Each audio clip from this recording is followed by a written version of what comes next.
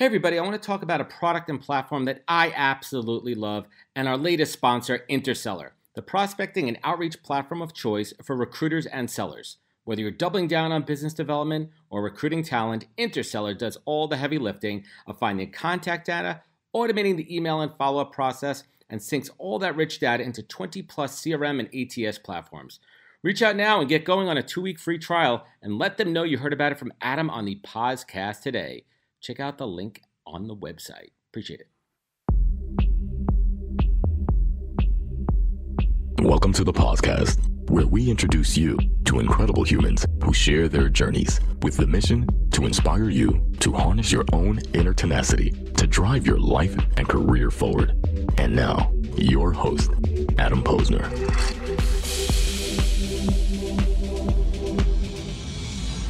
Hey everybody, welcome back to the podcast where I bring you the best and brightest from the world of business, marketing, and personal growth to help you harness your inner tenacity and drive your career forward. My guest today, Jerome Ternynck, is a recognized leader in the recruiting tech industry. He has had 3 successful exits over 30 plus years of building global businesses, including the award-winning software SmartRecruiters. So anybody who has not used it or is in TA and you don't know about it, I'd be shocked, honestly. One of the best ones out there. And he's an entrepreneur at heart in recruiting and a soul in technology. And Jerome is on a mission to connect people to jobs at scale. And he argues that the ability to hire exceptional talent is a true sustainable differentiator for any business to compete, especially when nearly 80% of CEOs see hiring for key skills as their major threat. We're going to dig into it because the pandemic is really affecting everything, specifically hiring in TA these days. And he's also the author of the best-selling Hiring Success, which he packed decades of experience into working with high growth and Fortune 500 companies into actionable insights for CEOs to find the best talent. So we're going to talk about the book and all that. He is currently he is the founder of SmartRecruiters, and he's currently the CEO. So we'll get into that in a little bit and talk what it's about to be a leader, especially in the world of talent acquisition. And he's also into connecting people, in jobs. And he started the reverse recruitment movement, which we'll talk about.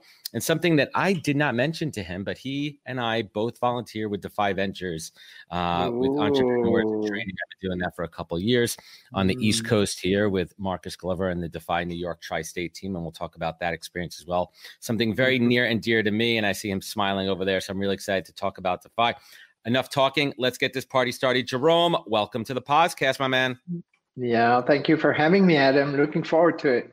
Fantastic. So before we even get started, you've been in this industry a very long time. Born in the Czech Republic, is that correct?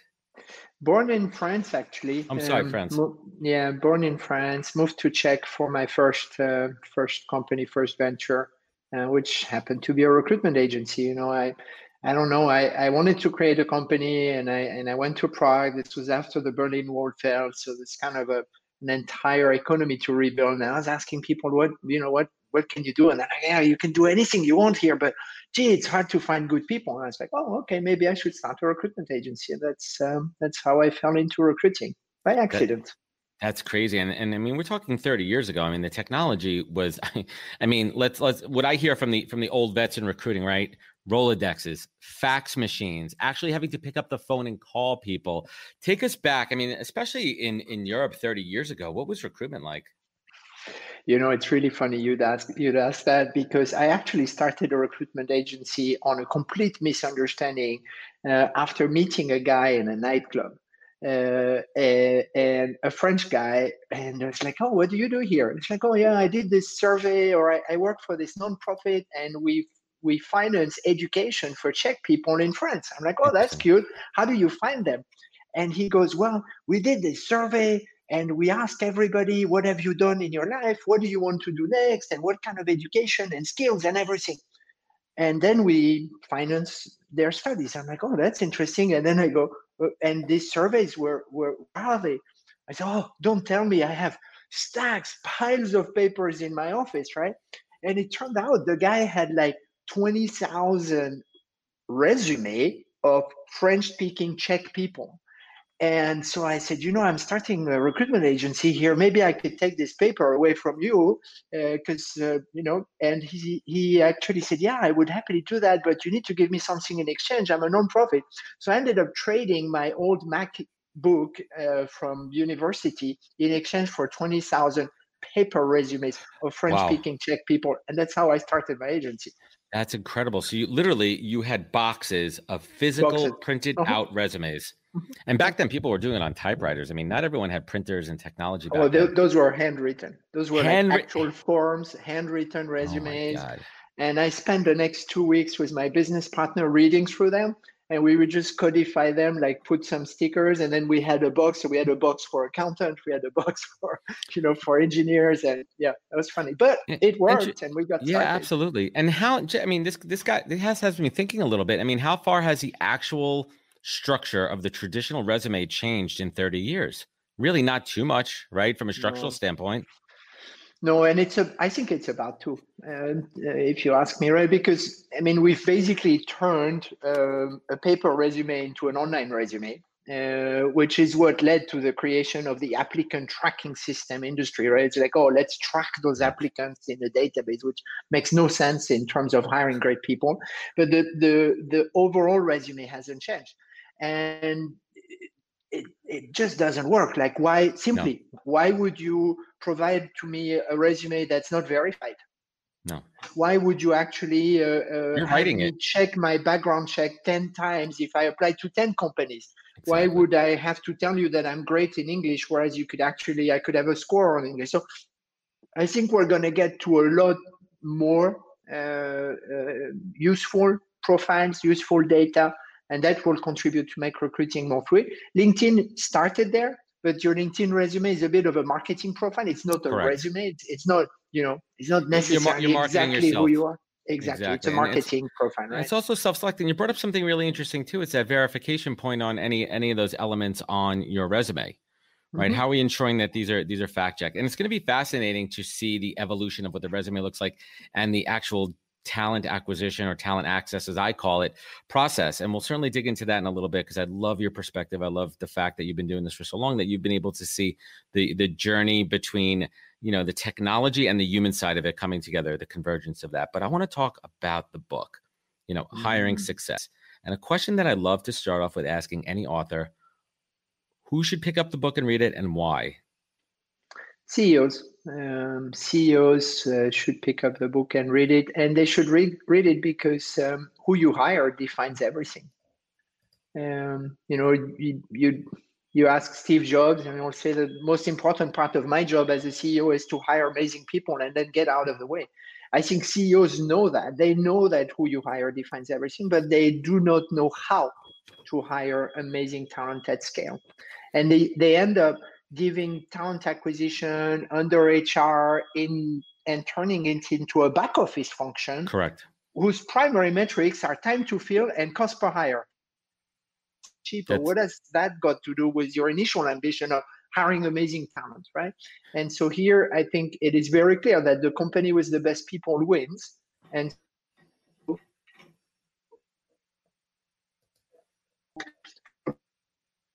into recruiting. It's you, Jerome. You with me?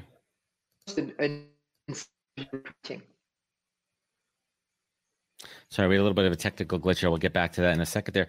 Now, you mentioned something interesting. HR and talent has always kind of been a back office operation. Do you think that's because it's not a profit center for a company? And with that being said, is that really a mindset shift where the companies that truly succeed are the ones that really understand, believe, practice, and preach that their people are their product and the lifeblood of their company? Yeah, I think the fact that recruiting is measured as a cost center is a big flaw of many organizations, right? No talent acquisition leader has ever been to a management meeting saying, right, next year, I think we should double our cost per hire. But as a CEO, I would say, yeah, well, why not? Invest. What's in it for me? Am I going to get a higher velocity? So if I get my people on time, hiring velocity and business velocity are very closely aligned, right? Because if I have 60% of my hires on time, so if my hiring velocity is 60%, I have 60% of my hires on time.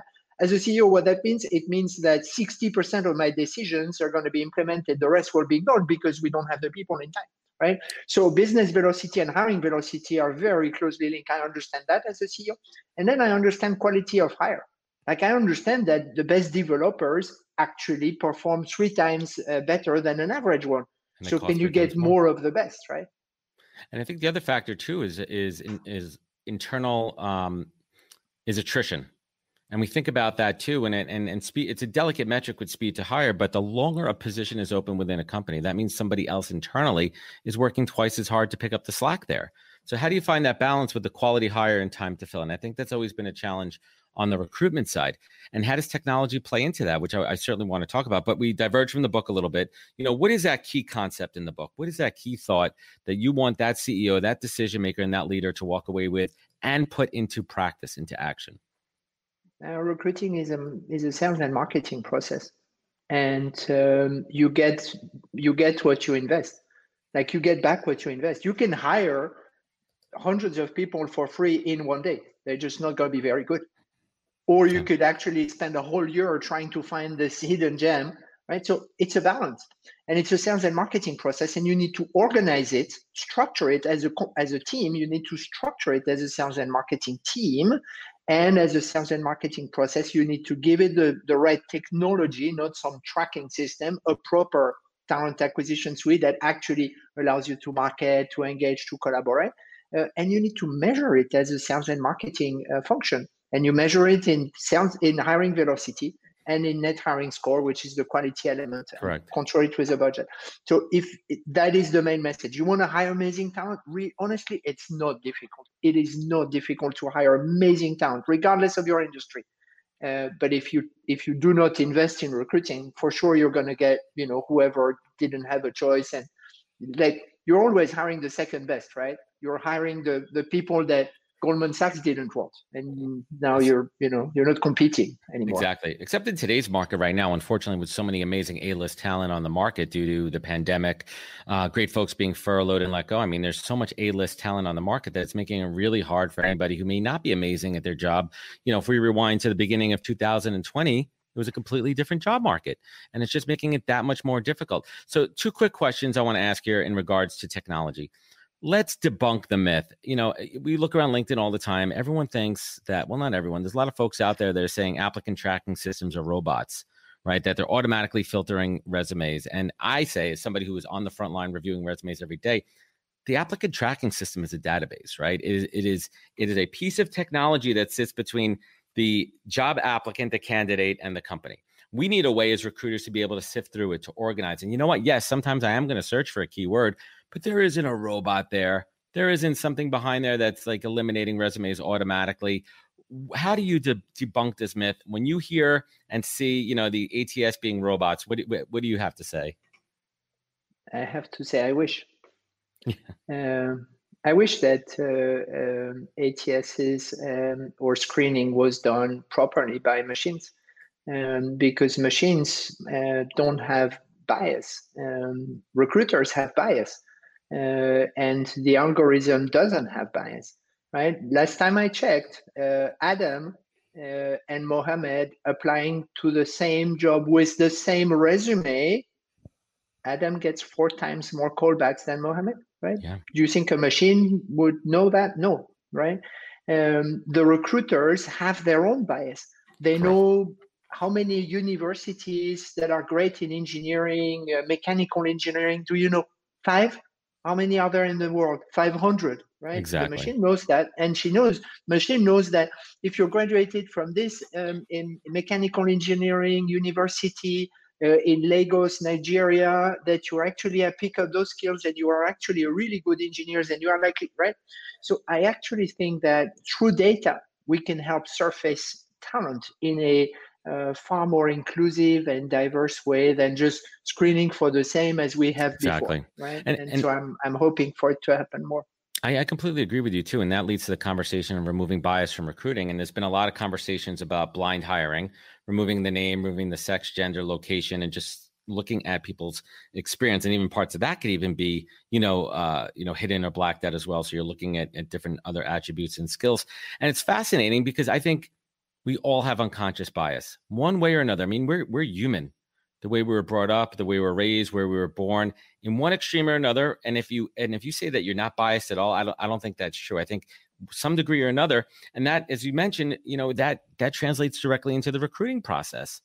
And it completely does. And bias is not bad. Bias is good. Bias is human. It protects us. It protects us. It's like, how are we going to get along? Are we going to be friends? Can I trust you? Can I not trust you? Right. So bias is not bad. It's just bias applied to recruiting, right? And here, recruiting is full of human bias. And there's only two things you can do to change that. One, you can actually ask a machine to review resumes for you or anonymize them so that you cannot exercise any bias. Right. Fine. Second, you can actually get cross perspective of bias. So instead of one person making the decision, bring a hiring team, a diverse hiring team, and then have them fill in a proper interview feedback scorecard that's based on must achieve, not must have. We can talk about this more, but so you remove bias by taking on different perspective. So that's the only two things. Otherwise, Adam, you told me you volunteer with Defy. I like you, right? Plus we are both white, easy peasy, right? And we both speak English. Fine. Like, good, right? We're obviously going to have a better time having a beer than if you were some random guy that I have nothing in common with. At least we could talk about venturing together, right? So the bias is normal, right? The bias is normal. It's human. And in order to not let it come into your hiring decision, make a hiring team. It's the best way. I certainly agree. Where did the idea for SmartRecruiters come from? What was that first conversation? Who was it with? When did you get to that point where you're like, you know what, we could do this better. We could create something that's going to be an improvement what's currently out there in the industry? It came from 10 years of building one of the first applicant tracking systems. So I was in a recruiting in the 90s. Then when the internet came, I was like, oh, okay, we're gonna do a software, right? Because people will apply and then we will track them, right? And that's what we did. Like the first generation of applicant tracking system, I founded a company called Mr. Ted, which then became Loomis, now Cornerstone, now Saba, now Cornerstone, whatever. You can still buy the product on the market if you want to. But the problem we solved was a different problem. We solved automating the file cabinet problem, right? You had paper resume, they were becoming digital. It was organizing. Yeah, exactly. You could track them, right, and automate, right? But it never said hire amazing talent system, right? It says applicant tracking system, right? And so when I did that for 10 years, and in 2010 I was like, no, this doesn't work. And I literally took a blank sheet of paper and said, in an ideal world, what would a technology do to help companies hire amazing talent at scale? And we landed on three core principles, which is, one, it should help me attract candidates and engage them. So this is a marketing element, something that, the ATS like Teleo doesn't help you find candidates. Actually, probably the opposite, right? Two, managers should use it with a smile on their face. Like the managers are the one hiring, right? The recruiters are supporting. So the collaboration and hiring manager engagement was the second pillar. And third, recruiter and the recruiter productivity and giving recruiters all of their data, all their processes, all their suppliers in one platform. And those are the three pillars that allowed us to build SmartRecruiters: candidate experience, manager engagement, and recruiter productivity. I love it. And I can speak firsthand because I've used probably 4 or 5 of the major platforms out there at various points in my career. And a lot of them, I mean, let's call it what it is. A lot of them are much of the same, but it's a lot of the nuances of each. It's the UI, the UX, it's the workflow. And I think what a lot of people don't understand about the ATS, and this is actually a good idea. I think one day I'm gonna do a live share of what the ATS looks like so people could see that it really is a workflow. We need it as recruiters. The average recruiter probably, and I'm making this stat up and you probably know it better than me, an average in-house recruiter can manage anywhere from 5 to 20 recs on their plate. How is somebody, a human being, supposed to manage different jobs, different candidates at different stages in the process, inbound, outbound? You need a system and you need a process. And I think it's really important that we bring this to light and educate people on what an applicant tracking system is. So what makes SmartRecruiters better than any of the other ones out there, Jerome? People love using it. We've really focused heavily on the end user. So the candidate experience, right? Making sure that you optimize that conversion, that candidates have a good experience. We innovated quite a bit, apply in one click. We make sure that when something happens, we inform the candidates. So companies were like, whoa, what do you mean you inform the candidate? It's like, yeah, we inform the candidate that you've actually reviewed their resume. I'm not sure I want that, right? But we actually forced it. And of course, candidates on their side, finally someone saw my resume, right? Because that's the one thing they wanted, right? So candidate experience was a big part of it.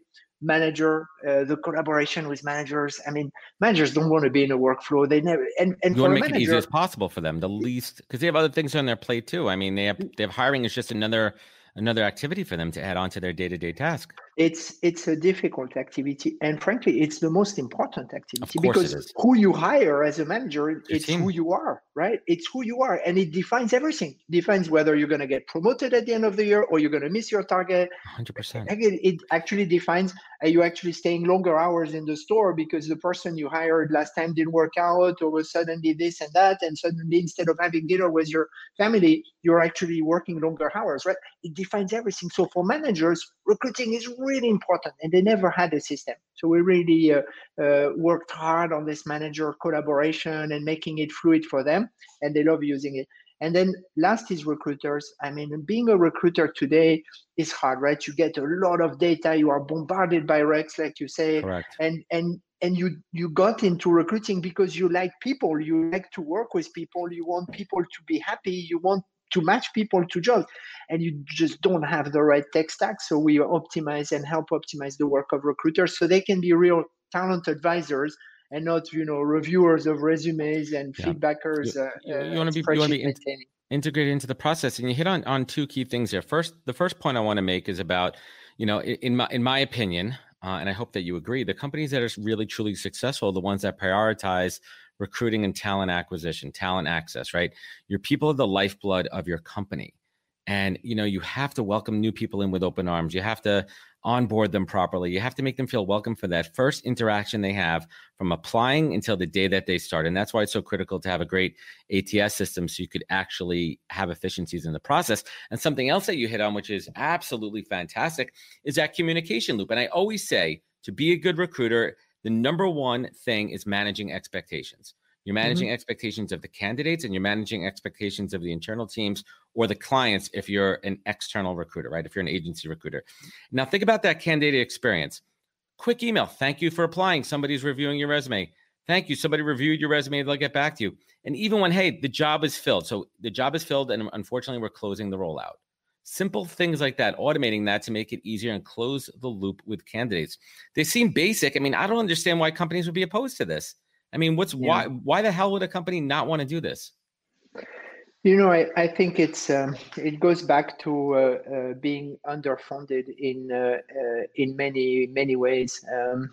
Talent acquisition team in many organizations are just chasing resumes and recs every day, right? And I'm just trying to get it through, and they don't really have the time to look back. Now, interestingly, with the current pandemic and economic situation, many TA teams actually now have some time, right? When reg volumes are low, now is a good time to upgrade your applicant tracking system. Of course, invest in the process, reevaluate. Yeah. And it's like, it's like changing the engine of a car. It's a lot easier to do it if the car is parked, right? So I think there is an opportunity here for people to, and we've actually at SmartRecruiters, so we replace outdated ATS into good ones, right? Into a good platform, obviously. But we've actually just had the best first half, like we're 100% above last year in new sales for the first half. And that's because TA leaders are like, okay, now I have a window a pause. We of could breathe, months, right? We could get some air. Get it done before it restarts, and so it's a good time. Right, and I'm sure one of the biggest counters, when you're going into a company is, hey, we don't have time. When are we going to integrate? How are we going to transfer all of that over? But let's not talk about that because that's boring to most people. Aside from most, let's talk Plus, about it's easy. Yeah, it's a simple, this, then, and that. You push a button, pull a lever, wham, bam, thank you, ma'am, you're done there. But let's talk about the current pandemic, right? And I'd love to get, because your ears are to the ground, companies have had to move the entire process overnight, the interview process, the hiring process, the onboarding process, remote overnight. And there's some companies that have been remote for a long time and it's been second nature to them, but a lot of companies really rely on that face-to-face. Tell us what you're hearing and seeing as far as, companies reintegrating into this remote process. I think it's actually forcing organizations to become far more professional. Because if you don't have a good process or a good collaboration in your hiring process, and you just cannot hire remotely, it just doesn't work, right? You're emailing resumes here and there. You can't rely on your interviews. You can't rely on like water cooler conversation or you chasing a manager. How did you like this candidate? I don't know. I might let you know tomorrow if I have time, right? If I can find you in the office. Yeah, so it doesn't work. But the organization that actually have a proper process with the appropriate collaboration and a professional selection process actually don't see a difference, right? I mean, recently someone I was talking about the fact that we just hired a new head of product for SmartRecruiters, right? Probably the most important job in the company, in fact, right? Because that person basically defines our product. And someone said, "Oh, you just hired. So how did you run the process? Did you actually meet the person?" And I was like, "Oh, yeah, you're right. Actually, no, I never met her." And I just in that moment, it felt so natural that actually we just hired the most important executive in our company, and I had not met her, but we had enough people talking on video and with a proper process that I totally trust the remote process. It didn't even cross my mind that maybe I should have tried to get her to fly over to San Francisco for at least a coffee or something, right? Well, it's fascinating too, and I've had this conversation with leaders too that one leader had to replace half of his executive team over the last 6 months, and I said the same exact question, like, how do you hire some of the most important folks in your organization without breaking bread, having a drink, having a cup of coffee, being able to feel that energy and get their sense to shake his or her hand and see if you have that human connection? And they said, you know what? It took a couple of extra calls, a couple extra Zoom calls, but we were able to do it. And you could still trust your gut. So it's kind of readjusting, your senses on it. So I want to talk about the reverse recruiting movement. And this is the first time I've heard it. So if you could kindly enlighten us, sir, with a definition and example. Yeah, so the reverse recruiting movement is an encouragement for recruiters to actually reverse their work and from time to time work for candidates and not for companies. And we've organized reverse recruiting events around the Hiring Success Conference, which is our annual industry conference, right? And it's really beautiful to see what happens when you take your recruiter's hat and you say, okay, now I don't work for Visa or Twitter or LinkedIn. Now I work for you, Adam. I work for you. How can I help you, right? And we did it, the last time we did it was in February, just before the pandemic hit and things shut down. We had over 1,000 TA leaders at the conference here in San Francisco. And the mayor, London Breed, the mayor of San Francisco came to give a speech about diversity, inclusion, and so on. And at the end, it was their final session. And I was on stage and I said, guys, it's all great to hear and listen about D&I and all these things, but there's nothing better than actually experiencing it. So for this last session, we have brought 500 candidates that are right there waiting for you outside. We're going to open the door, we're going to let them in, and we're going to pair you. And those people are people that your processes are designed to reject.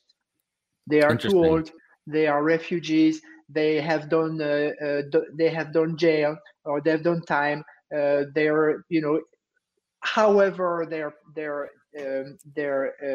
disabilities might be, or their problem might be. These are people that your process are designed to. And suddenly we saw, like, you had the head of TA at Twitter that was paired with someone, and they just completely changed their mind, right? And we've had so many of those people actually find a job, of course, thanks to that, right? And so I would say, as a recruiter, if you have some time, which you do, grab one person that is struggling to find a job and just mentor them, help them. How can I help you? Just review their resume, make some introductions. You can be your own reverse recruiter tomorrow. Just help one person. I'm gonna take you up on that. I'm gonna make a post later today. Listen, I've helped a couple of people, and it's pro bono, and it's just sharing your knowledge and your expertise. And honestly, like, we're all busy. We all have things going on in our lives, with work, with home, with families, with other things. But if you're in the talent access industry and you could find 15 minutes, 20 minutes once or twice a week to help one person, especially now, you could, and it sounds so cliche, and I'm not sound cheesy, Jerome, but it's really, you could literally help one person and you could change someone's life. And that's the power that we have in our industry, right? We get shit on a lot. The recruitment industry, we get torn up. The reputation, and this is a great effort, and I applaud that. Jerome, was this influenced at all by your work with Defy? This kind of mindset? Yeah, so I started reverse recruiting before. So I actually started SmartRecruiters on a mission to eradicate unemployment. That's kind of the starting point of SmartRecruiters. And I was fundraising in Silicon Valley saying, I want to eradicate unemployment, give me some money, right?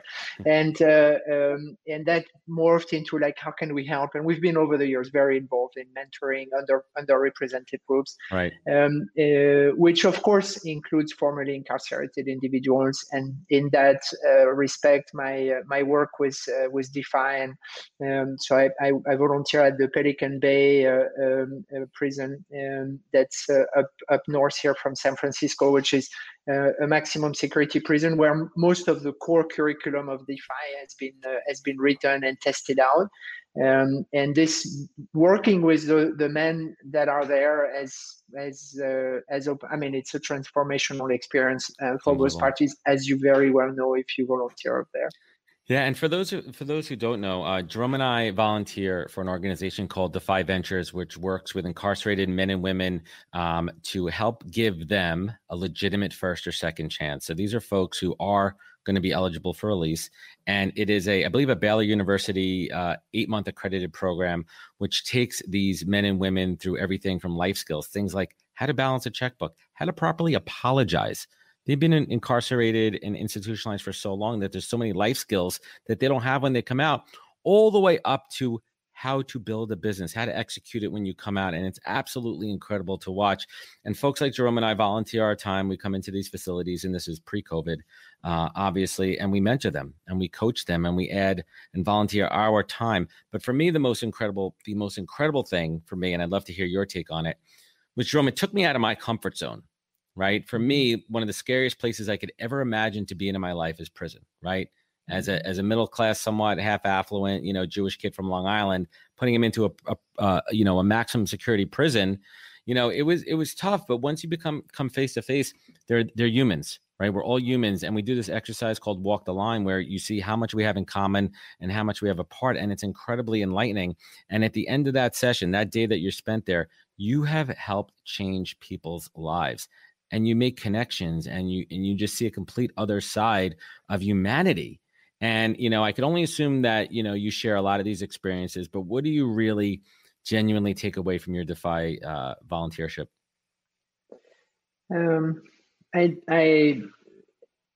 I take away a lot personally. Like, every time someone will tell me, some of the entrepreneurs in training, the EITs as we call them, will tell me, "Oh, thank you so much for coming to see us." Right? I'm like, oh, I'm here for myself, right? You guys give me so much, and I've never experienced such a space with so much vulnerability and so much gratitude packed into one place, right? The people that have been sent behind bars, and they've committed crimes that have spent, for many of them, decades, most of their lives behind bars. They've grown up in prison. Yeah, they have, right? The juvenile lifer, 17 years old, ended up in the wrong place at the wrong time, made a mistake, sentenced to life. That's an actual profile. You have a lot of people like that. And they are indeed extraordinary human beings, right? Because they have a depth of personal experience that nobody else has. And so I learn a ton from them. And I'm sure I'm able to contribute to their own journey in different ways, but I have to say they make me a better person. It's they incredible. really make me a better person. I mean, you walk out of there, your heart's so full. Have you attended a graduation ceremony? Have you done that? Yes, I have done graduation ceremonies. I've done graduation, yes, at the SHU. I've done graduation. Yeah, the graduation ceremony. I have a number of pictures. So at graduation time, as Adam is probably going to explain, when the EITs graduate, go for it. We bring in their families. So we find the families wherever they are, right? And we bring them into that. And for many, it's the first time that those families. So in many cases, the families haven't seen their son in a long time, but for sure, it's the first time often that they've seen their son succeed at something, right? Right there. Oh God! And so you have these men standing proudly with their graduate, saying that they have achieved something. And I have an image of this man. A black man who must have been in his mid-50s, been incarcerated since 17 years old. And he was dancing on slow music with his mom. And the two had not seen each other for 27 years, right? And during the graduation party, I was watching the two of them dance.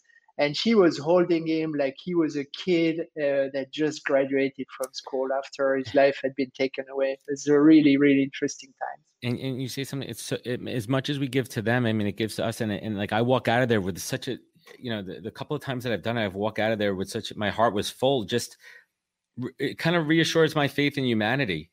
Like, these are people that have made one stupid mistake, maybe a few more, some of them, but the difference between me and them is they got caught. Right. Yeah. Maybe I've committed some of those crimes earlier in my life too, and they got caught based on their circumstance. But to give them an opportunity, give them that legitimate second chance, and to see for the first time that moment where their family could be proud of them, to be genuinely, I mean, it's incredible. And I'll urge everybody. I'll link up to the show afterwards for Defy Ventures. Everyone, please check that out. But let's jump into recruiting a little bit, and then we'll bring it home here. Thank you for sharing your experience with me. And you know what? Next time we open back up in post-pandemic, I'm going to talk to the folks. I want to come out and do Pelican Bay with you guys. Maybe you come out to New York, and we could do some of the East Coast institutions here. It's absolutely incredible and a fantastic organization, and it's something that I am lucky to have in my life, and I'm grateful for Defy. So, quick thing I want to circle back on. Yeah, let's get back to recruiting, prisons recruiting. I mean, it's all the same conversation here. Building a case for talent acquisition transformation. What do we need to transform? What are we changing here, Jerome? We're changing the vast misunderstanding that recruiting is a back office function that just needs to operate faster and cheaper. I mean, this is a joke. That's a transformation. That is the real transformation. The fact that I get a bunch of resume, I ignore a 9 out of 10 because I don't have time to read all of them, and then I give 2 to a manager who doesn't care, and they pick 1, and everybody is unhappy. Like this has to change, right? Right. And the transformation of talent acquisition into hiring success, into a value add function. Because actually, when you think about it, if people are the most important asset we have in a company, but everybody agrees, who you hire defines everything, but everybody agrees, then naturally that makes recruiting the most important function in the business. It should be. Not the least important, right? It should be at the top of it. It's about prioritization. What do you think is the number one attribute of an amazing recruiter? Empathy. I think amazing recruiters are true talent advisors, and they have the ability to get into a job, a function, a culture, a manager, a candidate, and broker a match. And that empathy is really the number one skill. And we are very often putting recruiters as like resume screeners and interview coordinators and all of this thing. This doesn't need to be. At the heart, I think good recruiters, great recruiters have empathy, and they look at the quality of a match, and they go back 5 years later and they meet the candidate in the corridor, and the guy can say, "Oh, thank you again. I'm so happy." Right? There's nothing and better. Then you go, "That's why I was here." Right? It's funny you say that. I had a post on LinkedIn the other day where I was literally just scrolling LinkedIn and I saw somebody that I placed literally in my first year of recruiting that's still at the same company 5 years later. They've got promoted a couple of times. And I'm like, that's what it's all about, right? Helping somebody find that great opportunity. And that's why I've been working to change the vernacular from talent acquisition to talent access, right? It's access. As a recruiter, someone in the talent industry, I'm providing access on both sides. I'm providing companies access to great candidates and candidates access to great opportunities. And once you have that mindset that you're a conduit and you're able to do that with empathy and care, you'll become an absolutely great recruiter. So first and foremost, before we get into the fun part, that wasn't the fun part of the show. We're about to get into the fun part of the show. Thank you for everything that you do for our industry, being a voice of more than reason, a voice of innovation and a voice of empathy and care. So thank you for that. You ready for the fun stuff? Thank you. Yeah, always. Yeah, let's get to the fun stuff. Jerome, what does the word authentic mean to you? Being myself.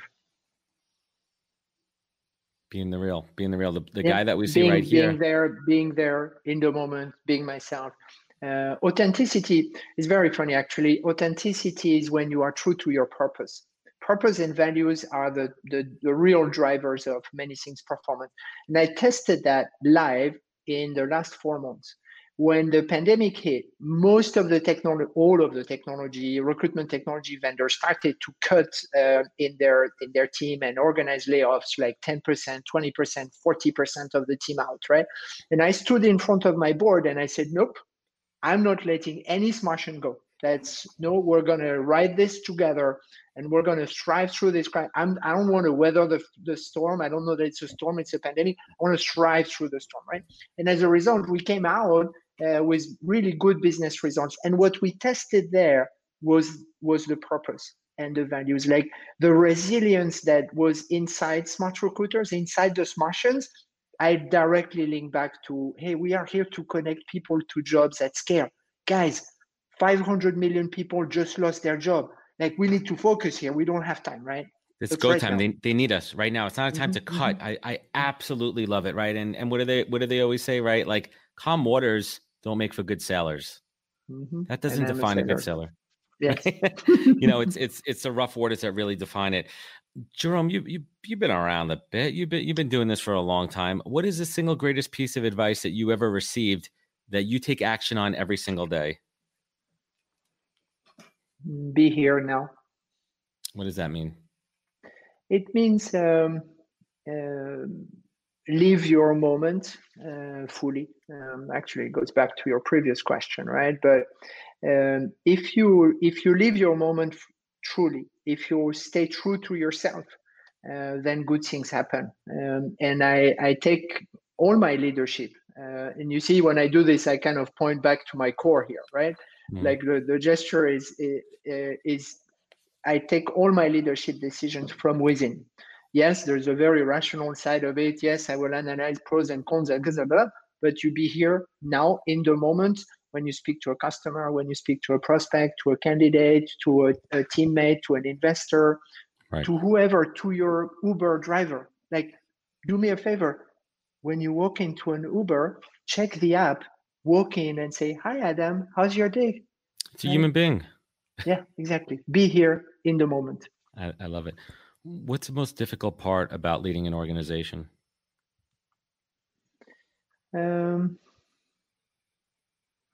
It's the most enjoyable, actually, and it's the constant struggle. I think people who start companies, especially when you start it, right? When you lead an org that exists, you always have somebody above you to tell you what to do. You're leading a part of an org. When you start an org, you're like, oh, there is no mommy up there to tell you what to do. There are only investors watching you, making sure that you're not messing it, right? And playing with their money. So that struggle, which is an entrepreneurial struggle that every entrepreneur knows exactly what I'm talking about, whether they have 2 employees or 2,000, right? We all experience the same. And that struggle is both the hardest and the most enjoyable part. And I've come to change from one to the other. I used to cope with it in like, oh, it's going to be hard, but at some point I'll succeed. I was just grinding through it, right?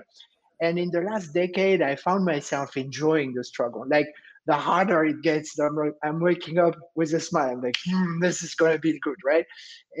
And when you start to enjoy the struggle, then good things happen.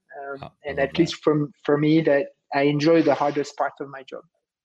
That is absolutely fantastic. We've all been through a lot, the last few months. And one of the things that I keep talking about consistently are the silver linings, right? The personal silver linings of being able to spend more time with your family. For me, the professional silver linings of being able to truly focus and grow my business and grow as an entrepreneur and as a business owner. So I'd love to ask you if you could kindly share with us some personal and professional silver linings that you've experienced over the last 6 months of the pandemic. Yeah, I'll share 2. One is I had the amazing opportunity to spend 4 months stuck in a 2-bedroom apartment with my 17-year-old daughter. And I enjoyed every second of it. It was perfect, right? I was like, when will be I'll never be 4 months in an apartment with her anymore, right? She'll be off to college and, whatever. So that was like, this rooted me back, and we did a bunch of things together, from like learning to cook stuff, and we started baking and giving our driving lessons, whatever, right? We just spent good quality time, and I enjoyed that. On the work front, my silver lining has been on a bias for action and the responsibility that is upon us at SmartRecruiters, upon us as recruiters in general. But as a recruitment technology vendor, we have a lot of responsibility here, right? While we were talking for half an hour, over 2,000 people applied to jobs using SmartRecruiters, right? We get 3 million a month, and it's just coming in and coming in and coming in, and it's across 4,000 enterprises in 40 languages, and all of these individuals, each individual candidate is a personal story. And I say that very often in our town hall at SmartRecruiters. I said, think about the candidate when they press apply and they go, okay, I hope this one works out, right? And I hope it works out next time you press apply. And I think here we have a responsibility. And I'm really on a mission to make hiring easier, more enjoyable for individuals, more efficient for companies, with a better outcome. And so that has been my silver lining, connecting people to jobs at scale. I want to pause on that for a minute, because you just hit something inside of me there, right? Like, behind every apply, right? There's somebody there who's out of work, who is looking for a better opportunity, right? And us as recruiters, sometimes it just becomes a number game just because the sheer volume. But it's important for us as recruiters, at least a couple times a day, just pause for a second and just really truly think about the human being on the other side, whether they're qualified for that position or not, and treat them the same way that you would want to be treated. Because listen, I guarantee most of us recruiters, 98% of us, have been unemployed, have been on the other side and looking for a job. So just put yourself in their shoes. And last but not least, Jerome, and I ask this question to every single guest on over 100 episodes of the podcast. You've had some rough days in your life, starting out, now pandemic, at every different stage. And in those rough points, you really had to dig down deep, really dig down deep and harness that inner tenacity to pull you up. And on the flip side of it, at those times when you're just happy that the universe has put you and your daughter together for a few months, and you're going to have this time with her that you'll never get back again as she goes on into adulthood and really truly becomes, the woman. What is your North Star? What keeps you laser focused? What keeps you going, Jerome Ternynck?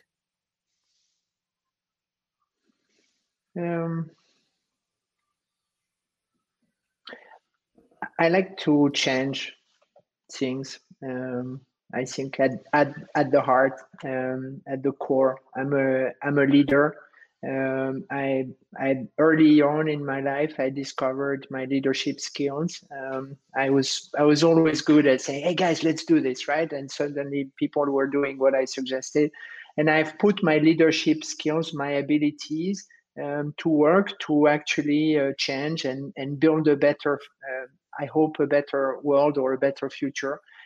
So that keeps me going. It's like I look at what I can bring to other people as really my true north, and it can be stepping into Pelican Bay for a weekend. It can be launching a reverse recruiting movement. It can be employing somebody. It can be mentoring a job seeker. It can be spending time with my family. Whatever it may be.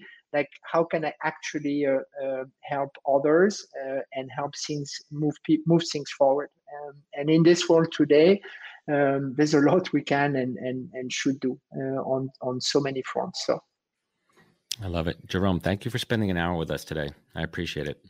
Yeah, likewise. Thanks for having me, Adam. It's a good conversation.